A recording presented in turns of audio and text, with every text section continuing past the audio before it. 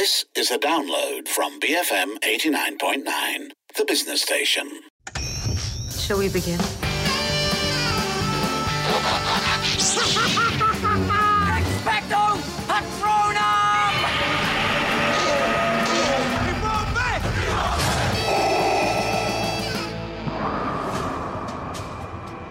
Dalam kalangan manusia ada insan yang seakan-akan terpilih untuk memikul tanggungjawab membaiki umat. Mudah-mudahan kamulah insan itu, Kilo. Hello, everybody, and welcome to Popcorn Late to the Party Culture. You are listening to Lynn, Sharmila, and Arvin. And now, on this week of 2022, in the time in which Mat Kilau Kebangkitan Pahlawan has made over 70 million ringgit at the local box office, we are reviewing it. We took a little while, sorry about that, but here we are. It's also not just hit a huge amount in the box office. It's generated a fair amount of conversation, controversy, huge fans, huge detractors as well. So I think it is quite an interesting movie to talk about, particularly within the context of Malaysian cinema, Malaysian history. You know what's funny though? Just a few weeks ago, we spoke about like how local movies cannot stand up against Hollywood blockbusters, and the box office intake isn't as much. The fact that Mat Kilau made $71 million means that it is on par, or it is on track to topple Avengers Infinity War. And then I think if it's there in cinemas for a couple of more weeks, it might topple Avengers Endgame. So it'll be the highest grossing movie locally in Malaysia of all time, ever. And that's a weird turn of events, right? I mean, we were just saying how, like Hollywood movies always dominate. And then this movie comes out and dominates. Because I'm thinking, so Malaysians have that buying power. Like, obviously, there is that buying power. It's just about which movies resonate and which movies don't. And obviously, this movie has resonated a lot. I'm still trying to understand if this movie resonates with me, and if it doesn't, I'm trying to understand if it was never meant to in the first place. I think it's which movie resonates and which movie resonates enough to warrant multiple rewatches. Because I think at this point, that's part of what's driving the conversation, right? Like, actually, if you're listening to us right now and you've seen it, and you're planning to rewatch, let us know. But also, if you haven't watched it yet and you have no plans to, I'd also be curious to hear about it, because I'm, like you, Arvin, I'm kind of interested in who exactly is driving the box office and how much of that is rewatch. How much of that is rewatch with gang? How much of that is this gang then goes and tells others and then you come back with a bigger gang, So it's like a whole thing. But as the name would suggest, the story is sort of a historical epic looking at the resistance in Pahang towards the British there at the time, led by Mat Kilau, among other warriors, Tok Gajah as well. So a telling of different sorts of Malay resistance and Malay warriors within the setting of Pahang. And I think that my inability to tell you that it culminates in something, that it culminates in like a giant battle or a very specific thing that we can talk about, is actually a good starting place to talk about the story. Because the story itself, while having that classic martial artist versus colonialism structure, doesn't have it has a big battle, but it doesn't have the kind of storytelling beats, I think, that you normally associate with this sort of film. Yes. And I think that is partly what makes partly it is actually just history, right? Yeah. And another part of it is storytelling choices, which I think we can get more into later. It's worth saying that this is very much made in the huge historical epic. I think it's more akin to sort of those action historical battle films, right? Where basically there is an oppressed and an oppressor, and the oppressed rises, and there is this whole realization of coming together and then battling the oppressor, and that those kinds of stories, I truly think, are very important, particularly when you live in parts of the world where you don't get your stories told very often.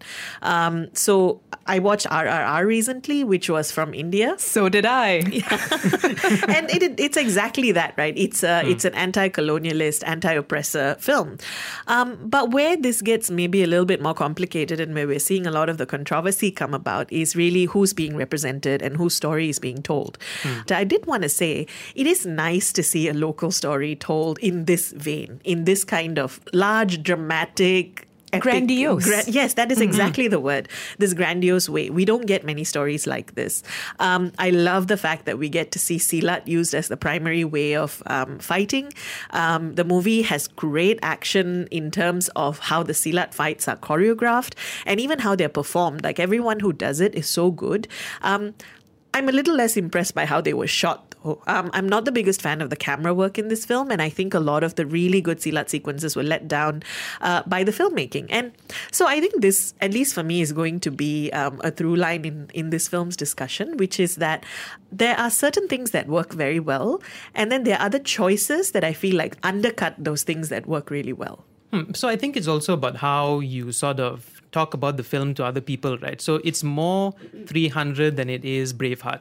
And a lot of people have said that, is this our version of Braveheart? It's not. It's in terms of like historical epic, quote unquote, this is more 300. So it is done in the grandiose way. A lot of it is fiction. A lot of it is made to be, to serve an action film. And then you have like the over-the-top villain. You have the over-the-top storytelling.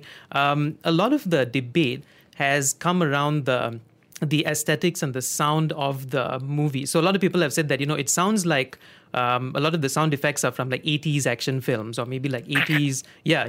A lot of like squishing and squelching. Also a lot of 80s Tamil and Hindi films. Exactly. The dishum-dishumness of it all. Exactly that. But watching a lot of interviews, it seems like the filmmakers were intentional and deliberate, like they were inspired by Tamil movies, Bollywood movies, a lot of Kung Fu movies from the 80s, Hong Kong movies. So again, it goes back to, if this was all intentional, is that why there's such a divide? So some people definitely like resonate with it. Some people like don't buy into it. It's the same kind of like, some people like Fast and Furious, some people don't, especially, specifically when it comes to aesthetics and sound and the design of the look and feel of the film.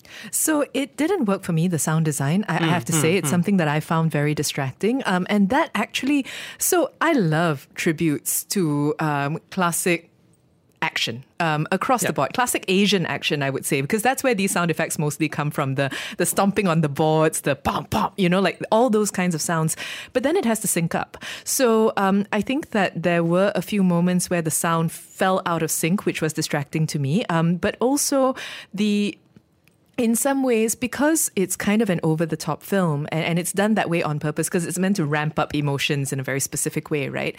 It also means that things that probably shouldn't sound like that now sound like that. So in other words, me pushing your chest sounds like I'm breaking your ribs, and things like that to me didn't work so well. In that same vein, I guess my primary, or one of my primary complaints about it, the other one we can get to later, that one's a storytelling one, but one of my primary complaints about it is actually that I don't think that it's a successful action film. And I wish it was, because I am happy for all the people who feel seen by the story of a Malay hero, who feel represented. I think that's great. I think that it's a valuable thing. You see this happen. You've got your RRRs, you've got your Ip Man. You see it happen elsewhere. Then I wish, therefore, that the action had been shot in a more cohesive way, because the Silat is really beautiful. The moments in which there are, especially, man-to-man combat, it's really, you can tell that the choreography is careful. You can tell that it's well done. But there is no sense of place or weight or continuity. And I think that that's a function of the editing, because the action scenes are very choppy. They're often close when perhaps you need to be a bit further to see the choreography. And that, to me, undercut it, because there's so many action scenes. And it's supposed to be an action film. Yes, I really wish that the action looked better. Not for lack of trying on the part of whoever who choreographed the fights or those performing the fights, but just the way it's shot and edited really doesn't work. The way they are staged, as in where they are staged, what we get to see, also doesn't work very well. And these issues actually extend in a larger sense. This is supposed to be Pahang, right? And they're supposed to be kampungs. They're supposed to be places where the Sultan meets with his people.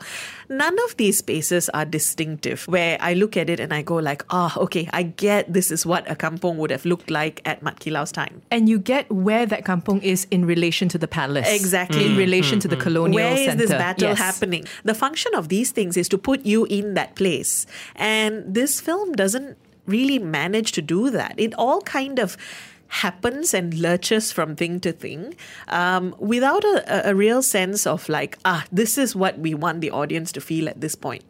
So for me, the downside when it came to action was the lack of Yayan Ruhian. So he choreographed the fights, as far as I know. So he choreographed the fight scenes and stuff. But I think like when you have him in a movie, even though he's there quite a lot, like he shows up in basically a lot of the scenes, I feel like you have to supercharge the guy, like have him in like fight scene after fight scene after fight scene. So he was in The Raid, so that's where he became famous, right? And he's done a bunch of like Southeast Asian action movies since then. He's also in Star Wars. He's also in Star Wars. He shows up in The Force Awakens. You put him in every fight scene you can. So that was my sort of like my sort of nitpick. I was like, if you see him, he needs to get off the horse and fight, and then get back on the horse, and then get off the horse and fight again. So that was my thing. He does have one extended fight scene, but I felt like it wasn't enough. We're talking today about Mat Kilau Kebangkitan Pahlawan, which of course has been a runaway success in the local box office, but as we've been saying, has also generated a lot of conversation, both good and bad, I think, in many ways. Let us know if you've seen Mat Kilau and whether you enjoyed it. You can WhatsApp us 018-789-8899, tweet us at BFM Radio. Break from mediocrity. BFM 89.9. We will continue to pressure them until they give their lands to us. Do not forget, East Coast is our new mission. Orang-orang British nak mula tujuk pelang. Tanah Melayu dalam bahaya. Apa yang telah kau lakukan pada tanah kami telah melanggar kedaulatan undang-undang orang Melayu dan juga mencabar Sultan. Penjajah Inggris keparat dan segala tali barut harus diperang habis-habisan. Hello, everybody. You are listening to Popcorn Culture with Lynn, Sharmila, and Arvin. And together today, we are reviewing Mat Kilau. So thus far, what we've spoken about has primarily been on the way that the movie is shot. We've also kind of touched on the fact that the action scenes maybe weren't as extended or shot in a way that kind of really maximizes them. Now, for what to me anyway is going to be the central point of my criticism, which is that I don't think it is enough for a movie about patriotism and land and religion to be only about patriotism, land and religion. Or rather, there has to be a distinction between what the movie is about and what the characters are invested in. And that part, it doesn't necessarily feel like it's happening because I've seen comparisons drawn, as we've all been saying, to other similar films that kind of champion these ideas of fighting for your people, fighting for your place in the world. And they pointed out that in every situation, other people are always villainized. That's part of the point of these films. And I get that. But I think the characters and the dialogue and the rhythm of the movie then has to be varied and interesting. In other words, the characters themselves have to have other motivations. In this case, even wives aren't considered important in the face of this battle. Even, fathers. There's just a lot that gets lost, I think, when it comes to character motivation, and that ended up dulling the edge for me. Oh, absolutely. I think the fact that every character that is fighting the British, basically in this case, the Malay warriors and their families and their friends, uniformly are only given one motivation, which is, this is our land, we want to preserve our culture, our religion, and our ownership over this space. That is all, right? Nobody's given any other motivation, any other storyline, any other way of differentiating them. And then it doesn't help that not everyone is doing a great job in terms of the acting. So some people do very well. Beto Kushairi is one of the standouts, I think. Yayan Ruhian, who plays Toga, who is a Bornean assassin, was also very, very good. But then everyone else, because one, they're written fairly shallowly, and then don't necessarily perform anything more than that, don't leave a huge impression. And then on the other side of it, you have examples of this being writ large in, for instance, the white people who are all laughably uniformly quite bad in their both characterization and performance. And then you get to what is probably the more problematic aspects, which are the non-Malay characters. And again, I don't think the criticism here is that they need to all be uniformly heroic, but they also don't all need to be villainized with absolutely no depth. And I think that ends up being the problem. About Wahid, right? I want to say that, his performance with the weapons that he uses, just to shout out, he honestly made me believe that he knows how to use those weapons. And I know that they went through training, and it's the I don't know what the name is for those things, but like the sickle, the blades. I completely believe like he knew how to use that, and those fight scenes were okay. Again, going back to maybe the camera work didn't serve it as much, but those fight scenes worked. Coming to the villain, right? Speaking about motivations, I was interested to know if the villain was supposed to be that over the top. You know what I mean? Like you mentioned the British. And here it's like, we are not supposed to empathize with him, not supposed to sympathize with him. And he has no other motivation other than he wants to kill the locals. And that's about it. Like he is evil. He wants to show the locals who's boss. Who's boss. Yeah. And he's like evil incarnate. So is that also an action movie trope? Like, is that also like an action, historical epic kind of thing where this is the bad guy and you are not supposed to have any sort of feeling like he's a human being? You know what I mean? Because he is played like a supervillain. My dudes, I think it's a combination of many things. We have all been drawing on Asian cinema quite a bit, and I think that that's because there is a rich tradition in Asian cinema of action films in this exact vein.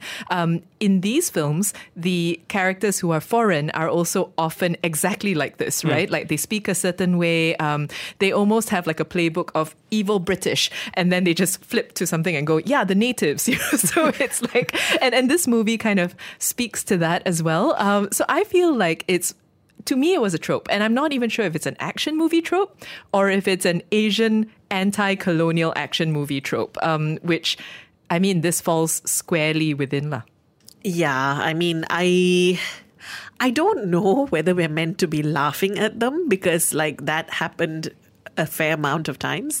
But I think even in a lot of other Asian anti-British, anti-colonialist films, you get this sort of broad mustache twirling caricaturish villains, right? And I don't think that alone was a huge issue. I don't think it was the best thing for the film. Can I come back to the question that you raised earlier, Sharmila, about a lack of distinction between the characters? Because of course, if everybody's fighting for the same thing, then then everybody is kind of the same. And I think that the movie kind of lays groundwork for potentially interesting storylines that it then abandons. Questions about Mat Kilau's style of leadership, whether that's best suited for the kind of war that they're trying to fight, whether he's balancing interpersonal relations in his little, clan very well, like his little clan of warriors. So that lack of distinction just had me thinking, if the movie was called, as it is, Mat Kilau, and they never introduced the main character, you don't have somebody saying, Kilau, something, something, something. You don't have him tell you his name in a pantun. Would you have been able to have identified that this guy is supposed to be Mat Kilau versus the others?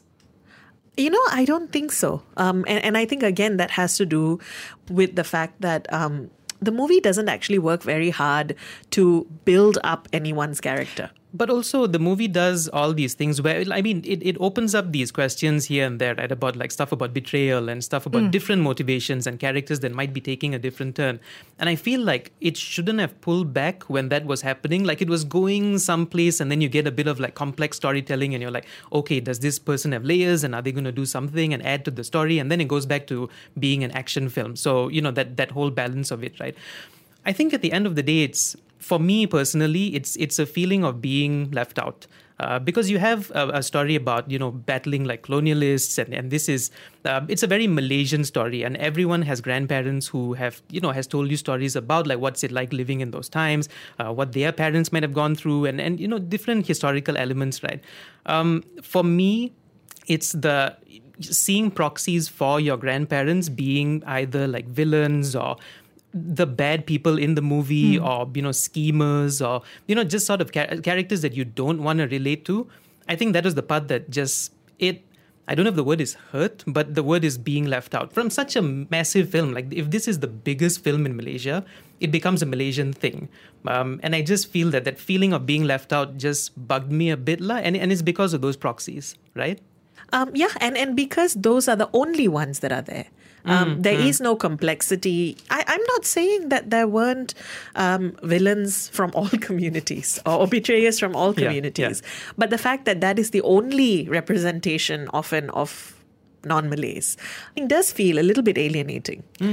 I agree entirely. And I just wanted to add on something structural about the movie that in some ways makes it worse, which is that we talked about this. It pulls its punches. So the movie pulls its punches a fair amount, literally, where you're about to deliver a death blow and it cuts away, or it simply just goes to another scene and you're left wondering.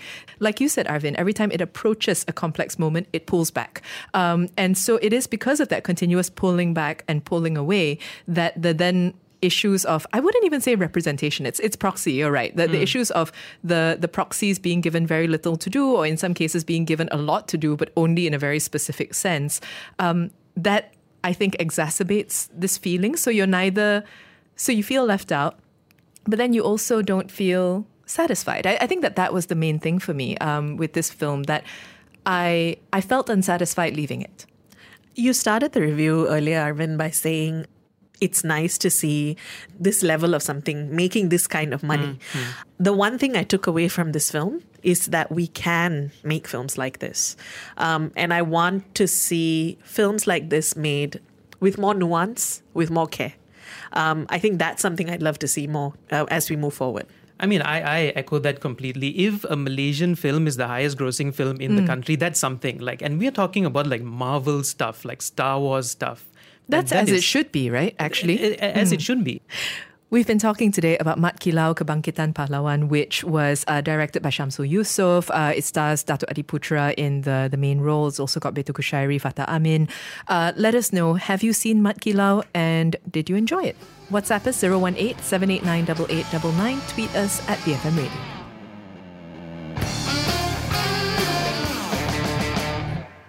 Thank you for listening to this podcast. To find more great interviews, go to bfm.my or find us on iTunes. BFM 89.9, the business station.